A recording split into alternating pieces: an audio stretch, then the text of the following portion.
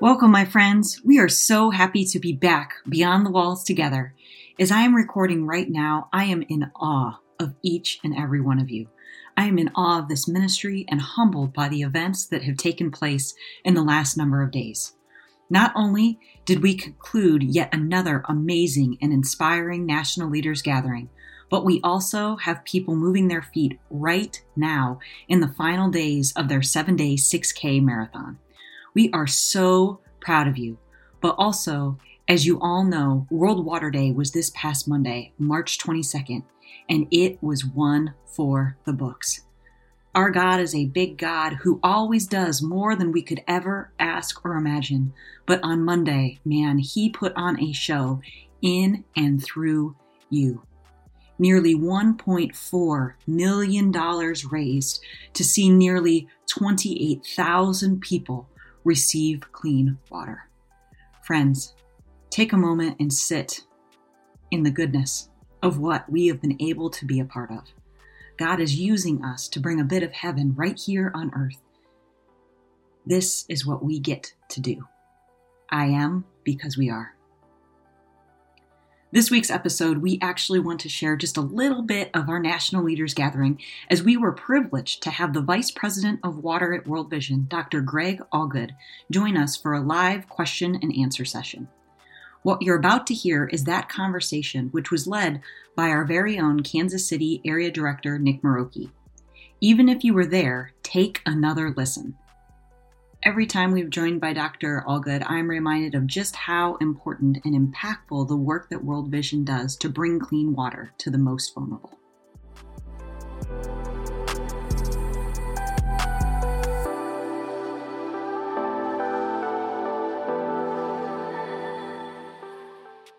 It's such an honor to be with all of you today. A little bit about myself. As Lindsay mentioned, I had a full career with Procter & Gamble. And when I was at P&G, I created and led one of the largest efforts by the private sector to provide clean water in the developing world. And as part of that work, we had more than 60 partners. And the effort grew to provide more than 1 billion liters of water every year. I had the opportunity to take early retirement, but I knew I wanted to continue a full-time career in the water sector. And because I had worked with all those partners, I really had a range of options. But my choice was really just World Vision. I'd seen World Vision's work in many countries by that point, and really believe in the holistic model to work with communities so they can lift themselves out of poverty. So, I thought I had chosen World Vision. It was only later that I found the story about the story within World Vision. And here it is. As the water work really began to grow, World Vision started seeking someone with an established reputation in the water area. And they literally created a short list of people, and I was honored to be on that list, although I didn't know it. While they didn't think I'd leave P&G, they literally started praying over that list, and then I called. So you can definitely say that it's a God thing that led me to World Vision. Well, we realized that we have to get water right if we're going to help people out of extreme poverty, because the global water crisis is one of the most biggest public health crises of our time. More than 800 children die every day from drinking contaminated water, 800 kids a day. The deaths occur mostly to the least of these children born into rural areas of the developing world, and they're in extreme poverty. So here's the deal. Water is still collected by hundreds of millions of people from rivers, lakes, and open wells. In fact, 785 million people do not have access to a basic clean water source. That's more than 1 out of every 10 people on the planet. And get this, women and children spend 200 million hours every day hauling water. And the average walk for water, as you know, is 6 kilometers. And that's why we created the global 6K, so we can walk so they don't have to. And it's not just people's homes that lack clean water. Half the schools in Africa don't have a clean water source. And half the health centers, the health clinics in the developing world, don't have water or soap. Imagine that. Your doctor, nurse not having a way to wash their hands between seeing patients. Mothers having to bring their own water to wash themselves after giving birth and their newborn babies. Of course, in a situation like this, so unhygienic, infections spread, and what should be the miraculous, joyous occasion of birth can instead become a death sentence. You can't live long without water. That's why people drink water that's so contaminated with bacteria, viruses, and parasites. And that causes, still today, every year, millions of cases of typhoid fever, dysentery, and cholera. But here's the biggest part of the biggest tragedy in this. We know how to solve this. There are a lot of complex problems in the world that are very difficult to think about how to solve, but providing a clean water source in a rural community that provides water to the households, to the schools, and to the healthcare centers is something we know how to do. We don't need new technology. We have it now. It's proven. It's affordable. It's actually one of the most cost-effective things you can do to save lives. Water is so fundamental to development. If we don't get water right, then a community will stay in poverty despite your best efforts. But when you get water right, it changes everything. Kids can go to school because they're not getting sick. They're not hauling water. Women can be freed from the drudgery and backbreaking work of hauling water every day. That also frees them up to pursue economic opportunities. So the work that all of y'all are doing to help us in providing clean water is literally transforming millions of people's lives. That's incredible. And I love hearing that. I can even relate a lot to, when you're talking about, giving birth, like just when my wife was, at the hospital, I couldn't help but stop and think about that and how critical that was to have the access to that clean water. And so thanks for sharing that little bit of that so that we can get a better understanding of that. What does the scope of what we're doing now look like and what we're doing right now with World Vision? Well, World Vision, with our donors and partners, are doing more than anybody else to address the global water crisis. As you mentioned, we're the largest nonprofit provider of clean drinking water in the developing world. In fact, we reach one new person with clean water every 10 seconds. We do our work in 41 countries, and we have 1,200 professional staff. And we're very thankful for all that y'all are doing as part of Team World Vision, because the funds that you provide are some of our most valuable. Let me explain this. The funds that you raise allow us to go where people need water the most. This flexibility allows us to multiply your donations significantly. Over the last 5 years, we've tracked this, and get this, every dollar you raise for World Vision to provide water, we're able to leverage to get additional funds from corporations, governments, child sponsorship, and governments, and that generates an additional $4. So every dollar you raise becomes $5 in impact. That's an incredible multiplier. That's amazing. And I, as we kind of jump looking into, the larger scope of things, we know that in 2015, the UN announced that Sustainable Development Goals, which committed to countries, was to eradicate poverty, eliminate extreme poverty around the world, with the goal of ending the actual global water crisis. And we know World Vision is a big part of that, right? Our goal is to 50 million people by 2030. And that progress is coming along right now. And the goal is 20 million by 2020. Where are we at with that right now? Because we know we had a big year last year. Can you just kind of update us on where we stand with all of that right now? Yeah, I remember well, we made that commitment. It was in New York City at the time, same time the UN General Assembly adopted those Sustainable Development Goals, with Goal 6 being to end the global water and sanitation crisis. World Vision was then, and still is, the only major NGO to lay out a plan for how we're going to do that, how we're going to solve the global water crisis everywhere we work. At that time, we made a commitment to reach 20 million people by 2020 to make sure we're on track, hold ourselves accountable. And then this big goal by 2030, reach everybody everywhere we work of 50 million people. When we made that commitment to reach 20 million people within 5 years, not many people thought we could do it, because only a few years before, we were just reaching 200,000 people. So to go from 200,000 people a year to 20 million people in a 5-year period was really a God-sized goal. We were on track coming in to reach that 20 million people coming into 2020. And then, of course, the pandemic hit. Much of our work was shut down initially, but then we got waivers in country after country to continue the work as essential work. And we did it. As of January, actually January 29th, to be specific, we reached the 20 millionth person with clean water, fulfilling our commitment. And thank all of you for being part of this. As far as 2020 alone, that year, our progress, because of your support, we reached 3.4 million people in 2020 with clean water. And we reached 8.2 million people with hygiene education, which was more than double our original target. There's such a focus on hand washing as there should be during the pandemic, because that's clearly a way to prevent the spread of the virus. So we stepped up our work to provide hand washing facilities, reaching nearly 5,000 schools, 2,500 healthcare centers, and an amazing 1 million households with hand washing facilities. We also trained more than 21,000 faith leaders on hygiene and how to prevent the spread of COVID-19. Just imagine that. The cumulative impact the training of those 21,000 faith leaders will have spreading out throughout all their congregations. I know it's hard for me to wrap my mind around 20 million people and all these big numbers. So I want to focus on the person that we estimate was the 20 millionth person we reached with clean water. Maybe we can show the picture of Loveness Ferry and her family. Thank you. Yeah, Loveness used to get up every day at 4 a.m. to collect water for her family. Once her family received clean water through our work, she used the time saved that she's not hauling water to start a business selling food.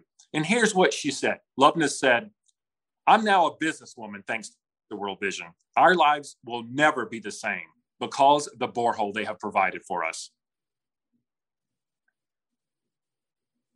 That's incredible. And I love that picture. I mean, that's life in its fullness, right? And that's what we're doing. When I see that picture, I see those smiles. I just see the life in its fullness there. And so that's just an incredible picture and to see that. Thank you for sharing that. Now, we know that 2020 was amazing. We did so many great things in the midst of the pandemic, but we've recently launched Finish the Job Goal in Rwanda. Could you tell us a little bit more about how that came to be? Yeah, so we have the huge goal to reach everybody everywhere we work by 2030, 50 million people. And as we began to flesh out our plans for country after country, we realized that some countries would finish before others. Not every country is going to finish at the end of 2030, right? And as we begin to think about this, we had one of those paradigm shifts, or I think God-led inspirations. And that was, what if we picked one country and brought it forward and proved the concept of finishing the job? So we picked Rwanda, and we set a 5-year goal by 2022 of reaching everybody everywhere we work in the entire country of Rwanda. To do that, we needed to raise $30 million from US donors. People have really responded to our plan to finish the job in Rwanda. And in fact, we completed the funding needed in just 3 years, 2 years ahead of schedule. And we did it right before Christmas. And it's really been a game changer for our work in the field to provide clean water. Just last year, in the middle of the pandemic, we reached nearly 250,000 people in Rwanda. So we're on track to finish the job there. Incredible. And what's crazy about, I saw somebody had posted here, like, love how World Vision is casting these big goals. So speaking of that, where do we have our sights set on next? Yeah, if people saw that video before we opened this section, they saw it. But our work to finish the job is clearly such a big idea that we need to do it in other countries. And so next up is Zambia. This will mean, to finish the job there, to reach everybody everywhere we work in the entire country of Zambia, means reaching 800,000 people over 5 years. And we'll need to raise $50 million from US donors. In addition to provide clean water near people's homes, as you saw in the video, we're really stepping up the critical work in schools and healthcare centers in these communities. In fact, we'll reach 125 healthcare centers with comprehensive water, sanitation, hand washing facilities, and that's going to service 1 million people. And we'll do the same, water, sanitation, hygiene, in 350 schools, serving 175,000 kids. Now, if we can bring up the picture of Agnes, who we saw in the video. She was the person that we saw in the video and interviewed. She told us of the hard work that she does to haul water, how she misses school from being sick. And she asked us, will you bring us clean water? Wow. So we're going to finish the job in Zambia, but it's not the only place we're going to do this. We're continuing the work in 41 countries. We just completed our 5-year global business plan. We do them in 5-year increments. That's what got us to 2020. Now we have the plan to 2025. We're going to reach 25 million people, or halfway towards that 50 million goal, by 2023. And we're going to reach a cumulative 35 million people by 2025, leaving us just 15 million people to finish the job everywhere we work by 2030. So we have a God-sized plan. We're tracking right along with it. This business plan is our biggest one ever. Over the 5-year period, globally, we'll need to raise $1 billion to accomplish this God-sized goal. The fundraising by Team World Vision is absolutely critical to this plan. So thank you all for what you're doing. You're helping be part of the team that is transforming millions of lives. So thank you. God bless you.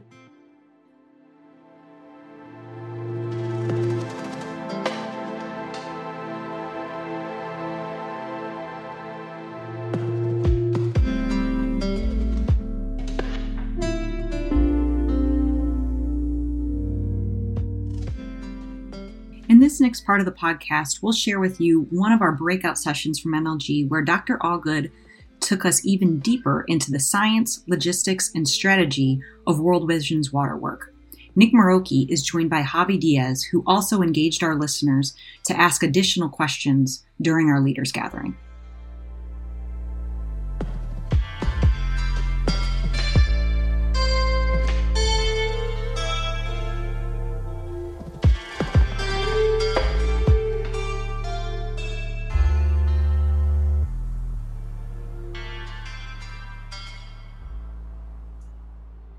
All right, everybody, thank you for joining us here for the third and final session of the day. It's been an awesome time here with Dr. Allgood. We just appreciate you all joining us. And also, Dr. Allgood, thanks again for joining us for this third session. We covered quite a bit before, but we had some other follow-up questions we kind of wanted to hit on. So actually, I'll kick us off here with some of those ones that we wanted to get answered, and then we can go back and connect with Javi about any other questions. So can you, again, talk about why the community development model World Vision uses for clean water is sustainable and best for communities who lack access? Yeah, the community model that we use is really a holistic one of working with communities to empower them to address whatever their specific needs are. And in the places that we work, many times that's water, sanitation, and hygiene. And so we work with them from the beginning to make sure that they take ownerships in the water points that we provide. That question may have come out of the fact that it's well known that in the water sector in general, there's an issue with water point sustainability. They break down frequently and aren't repaired. As you travel through Africa, you'll see a lot of hand pumps that are broken down and not working. And World Vision is different. And we know that because of an independently funded study that was done. It was funded by the Conrad N. Hilton Foundation. They fund more water work than any other organization. They've been funding World Vision now for 30 years. And they provide us with more funds than any other organization.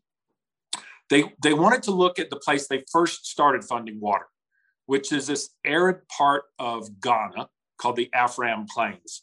And it used to have very high rates of this debilitating disease called guinea worm, a worm that buries into your skin when you're walking through collecting water in a stream. Also high rates of trachoma, the leading preventable cause of blindness in the world, and high rates of death of children from diarrhea.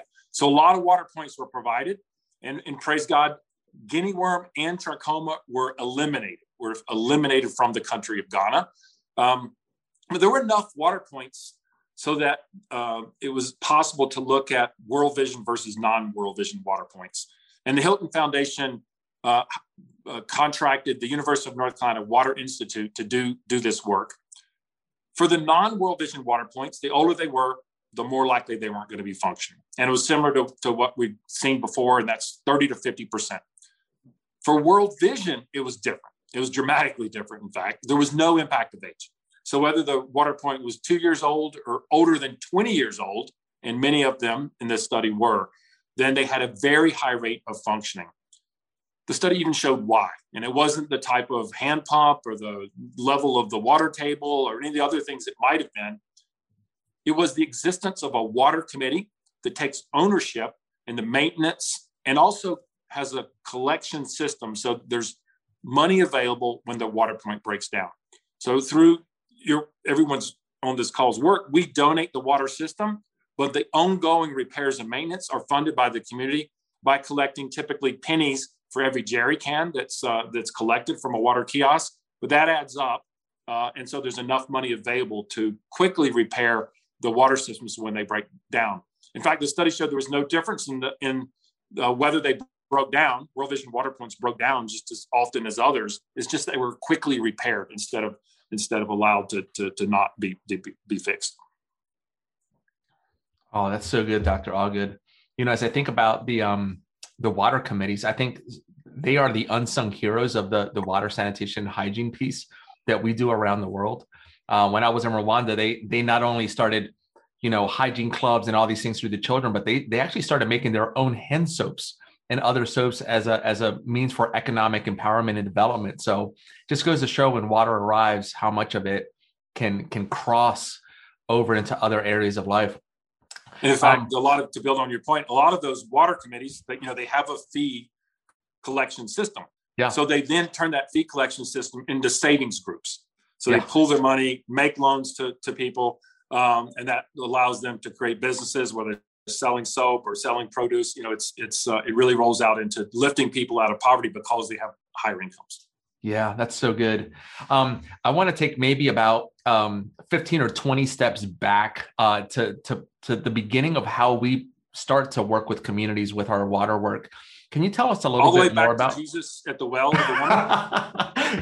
Sure, why not? Right. That'll lead us into Christian Witness and a bunch of other good stuff, right?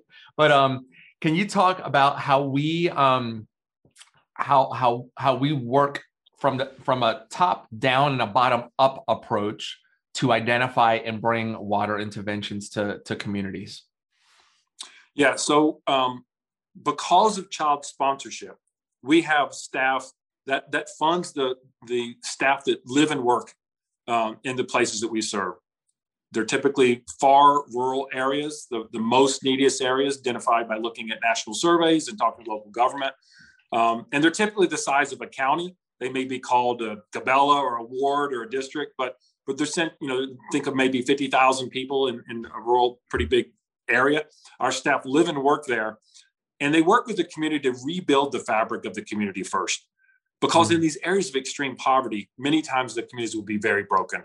So you have to find the natural leaders that are there, build them up.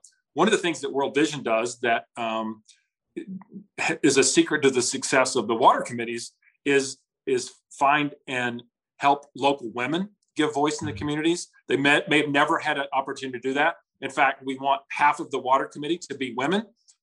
We found that the secret to long-lived water committees is having women in leadership roles in those water committees. So you rebuild the fabric of the community. They identify what their biggest needs are. You address the fatalism that may be in those communities. You talk to people about them being made in the image of God, so they're meant to be successful. Yeah. Then you start later on creating the water committee, talking about governance of the water committee, making sure women are on it, doing other needs that are needed, teaching about building latrines, hand washing. Then you bring in the infrastructure, the drilling rigs with our hydrologists. And so it may be 5 years from when we enter a community before you actually see things like a well being built.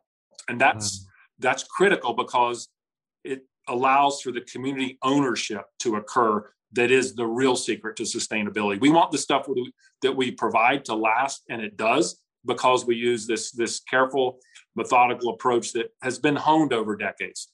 Yeah, that's so good. One of the things I remember pulling out of the UNC water report was that a lot of the work that we do is oftentimes repairing wells that have fallen into disrepair because they didn't have this holistic structure around them to keep that water point thriving into the future. You brought up an interesting point, and I think it's worth mentioning. We not only want half of the women on a water committee to be women, half of the committee, but we also have very powerful women within our own organization that help us carry out the strategic work of water implementation across the world. Could you maybe share a little bit of one of those leaders? Sure. Well, Margaret Schuler is our head of international programs. So for World Vision US, she leads all the water work that's done, a senior vice president. Then we can go to our global operations director of water globally, a Kenyan woman, Pauline Okumu, now leads our work. I know you know Sean Kerrigan. That's the role that Sean Kerrigan used to have in the past. And then you go down to a country level, and we talked about finish the job in Rwanda, and our leader in Rwanda is Nikeza Ugagimbi, and she's a Rwandan woman. She leads not only our water but also our health work. So yeah, we have put a focus on developing local leaders. A lot of our work is done for water is done in Africa. So local African leaders that become international managers themselves, right? As well as a specific focused on gender equity. Yeah, that's so good. It's we don't just we preach, we practice what we preach, right? And it's just so good to see women rise through the ranks and have increasing levels of leadership capacity there. There's a great question in the chat that I think we can hit on right now. Kevin is asking, so with our goal of 2030 for clean water in all the places where we work, we have to begin developing those relationships given that timeline of relationship building, trust building, implementation by the year 2025. Is that a fair assessment? Or would you say that a lot of those relationships are already there? We're just beginning to catapult off of those existing relationships. I would say the majority of them are already there. But we do open new areas if we get enough child sponsorships. So that's completely dependent on growing child sponsorship. Yep. So yeah, we aspire to going into new areas.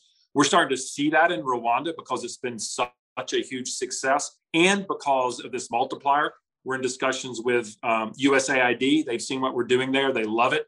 And so hopefully we're going to be able to expand the areas that we're working with in Rwanda to do even bigger than what our original vision was. But yeah, it's all dependent on our secret sauce, of course, is the child sponsorship, funding that sustained presence in communities. So if we're able to grow sponsorship, then we can also grow our water work. Thank you for mentioning that. I think that when Team World Vision runners think about raising funds for clean water, oftentimes the hardest ask is to invite someone into sponsorship, right? And as you mentioned, that child sponsorship piece is such a critical role in terms of the special sauce that allows us to do our long-term holistic self-sustaining development that allows us to have the relationship with communities, helping bring clean water to them. Can you talk a little bit more about just an aside there? When when the Hilton Foundation, when they got the results of this study showing we were better than other groups, they said there's a big caution there. You guys are sort of cheating because you have child sponsorship. So the other groups, the groups that are just water organizations, they can't afford to have the sustained presence in communities and can't afford to have the same community ownership that you have. That's right. I said, that's right. That's right. It's our cheat code. It's our, AB, whatever that cheat code was for Contra. You probably know it, Nick. Yeah, you know it, Kirsten. So as we go out and make those asks, that child sponsorship piece is such a big part of where we go next for our water implementation and how we bring health and wholeness through those systems. You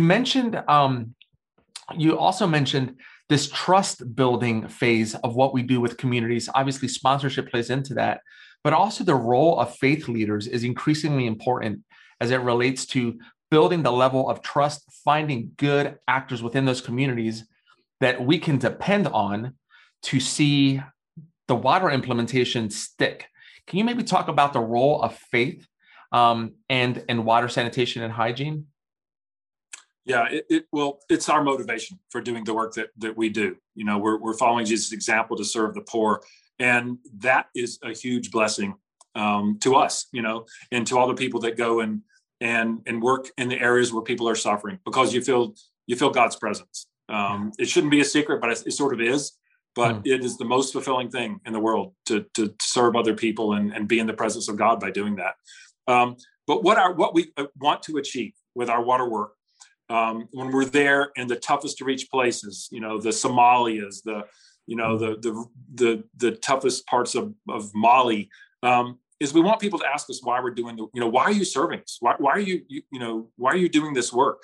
A lot of the places we're working in are not only Christian. In fact, the majority of the places we're working now to provide water are not majority Christian. And some groups won't do that. Some Christian organizations will only work in areas where they're Christians, but we want to serve everybody regardless of their faith. And we want people to ask us why we're doing that work, because even in any context, we're allowed to answer that question. And we want to boldly and humbly tell people why we're doing the work that we're doing, and that plants seeds. We see it all the time. Also, it just works, right?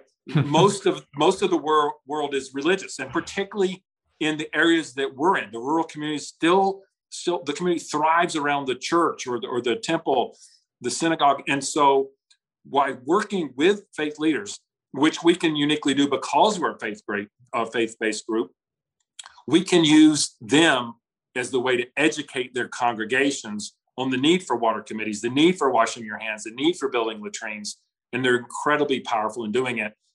We know that because Johns Hopkins measured our impact during the Ebola outbreak, where we worked to educate faith leaders on the practice to prevent the spread of Ebola, and also the community health workers that we work with through the health centers. They measured that we reduced the spread of Ebola and that it literally saved lives. So we reapplied that now for COVID. And as I mentioned in the main session, we trained 21,000 faith leaders on how to prevent the spread of COVID. And the other thing, when you think about that, you think about this infrastructure that we've built up over now 15 years of having a world-class water program. We are uniquely equipped and trained with our 1,200 staff to prevent the spread of deadly infectious diseases. At the end of the day, that's what our water sanitation hygiene program does. And so God has put us in this place to address this pandemic and whatever happens in the future because of the expertise that our donor partners have funded. That's so good. Hey, Nick, I think you have a couple of questions or a question there you want to present or talk about. I can always jump in. I always have 1,000 questions for Dr. Allgood. But Nick, you want to jump in and ask yours? Yeah, and we got about 10 minutes left, right, Javi? Is that what we're looking at? Yeah, I think so. Yeah.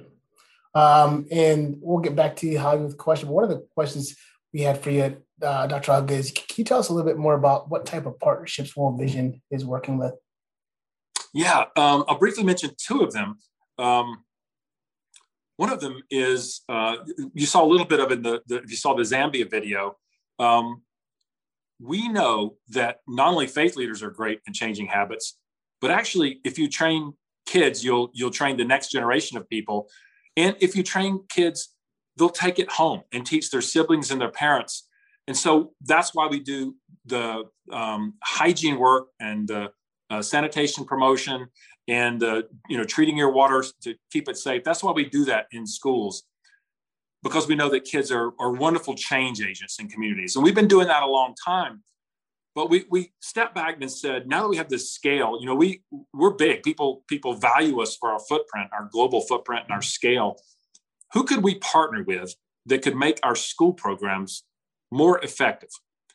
And education is great, but fun is even better. And love is the highest emotion. So who can we partner with that can bring love and fun into our programs?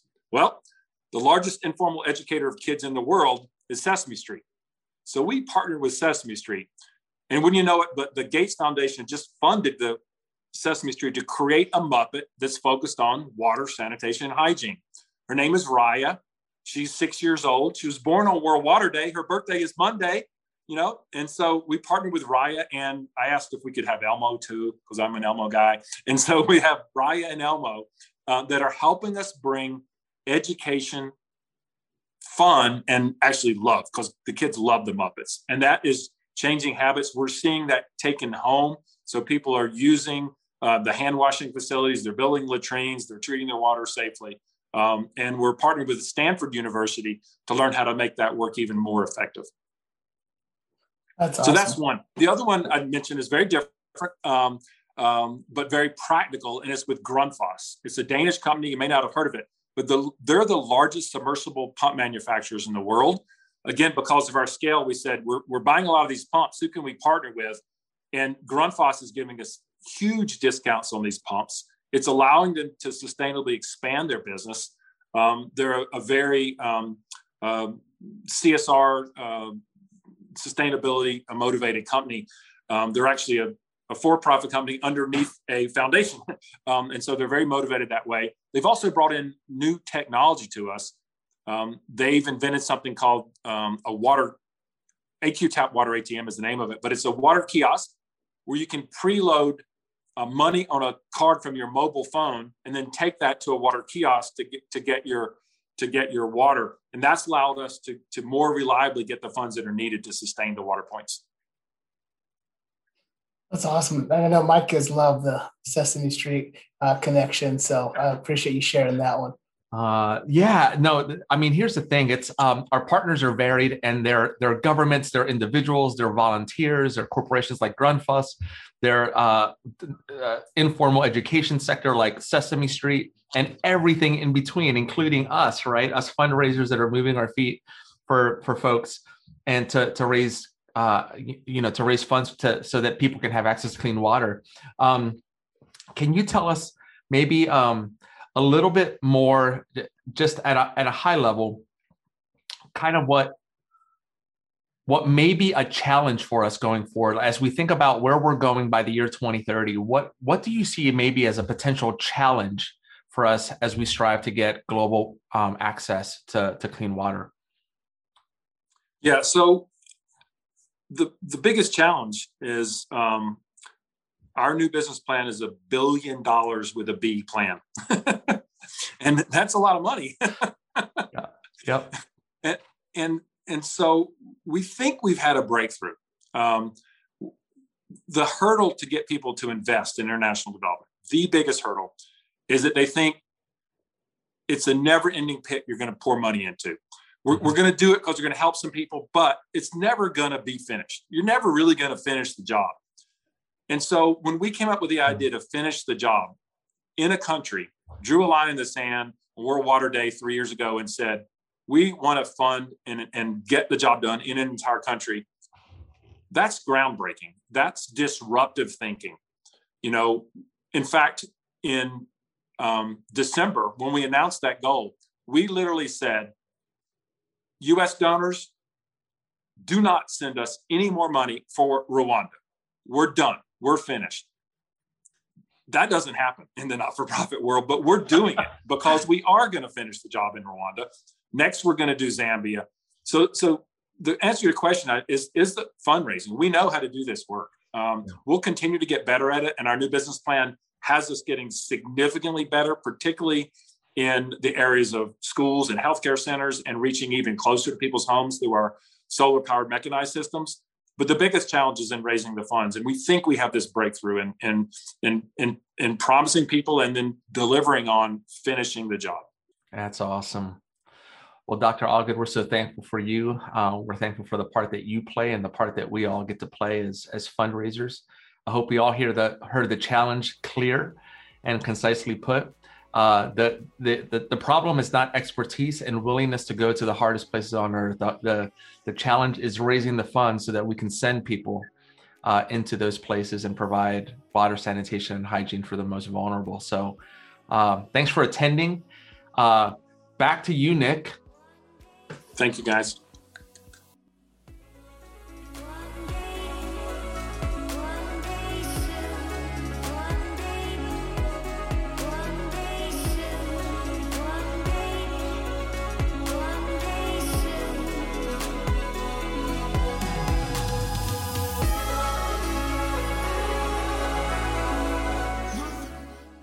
Thanks again for joining us this week.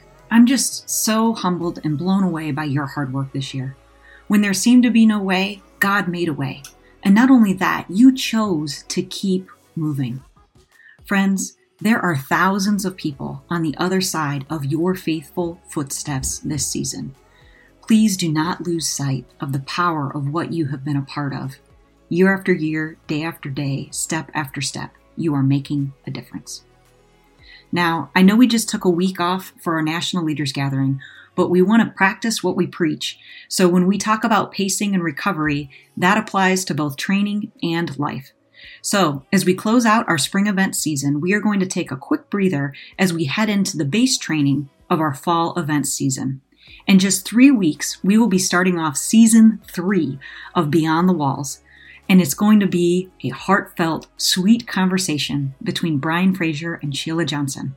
We will also have an exciting status update on our WASH work in Rwanda. This episode will air during the 100 days of remembrance of the victims of the Rwandan genocide, which took place 27 years ago. This is a powerful episode we cannot wait to share with you. To our Seattle and OC runners, in these next few weeks of training, feel free to go back and listen to any of our over 40 episodes Beyond the Walls and know that you are not moving your feet alone. Twende, Mambale Pamoja. Take care, and as always, don't forget to subscribe, rate, and share.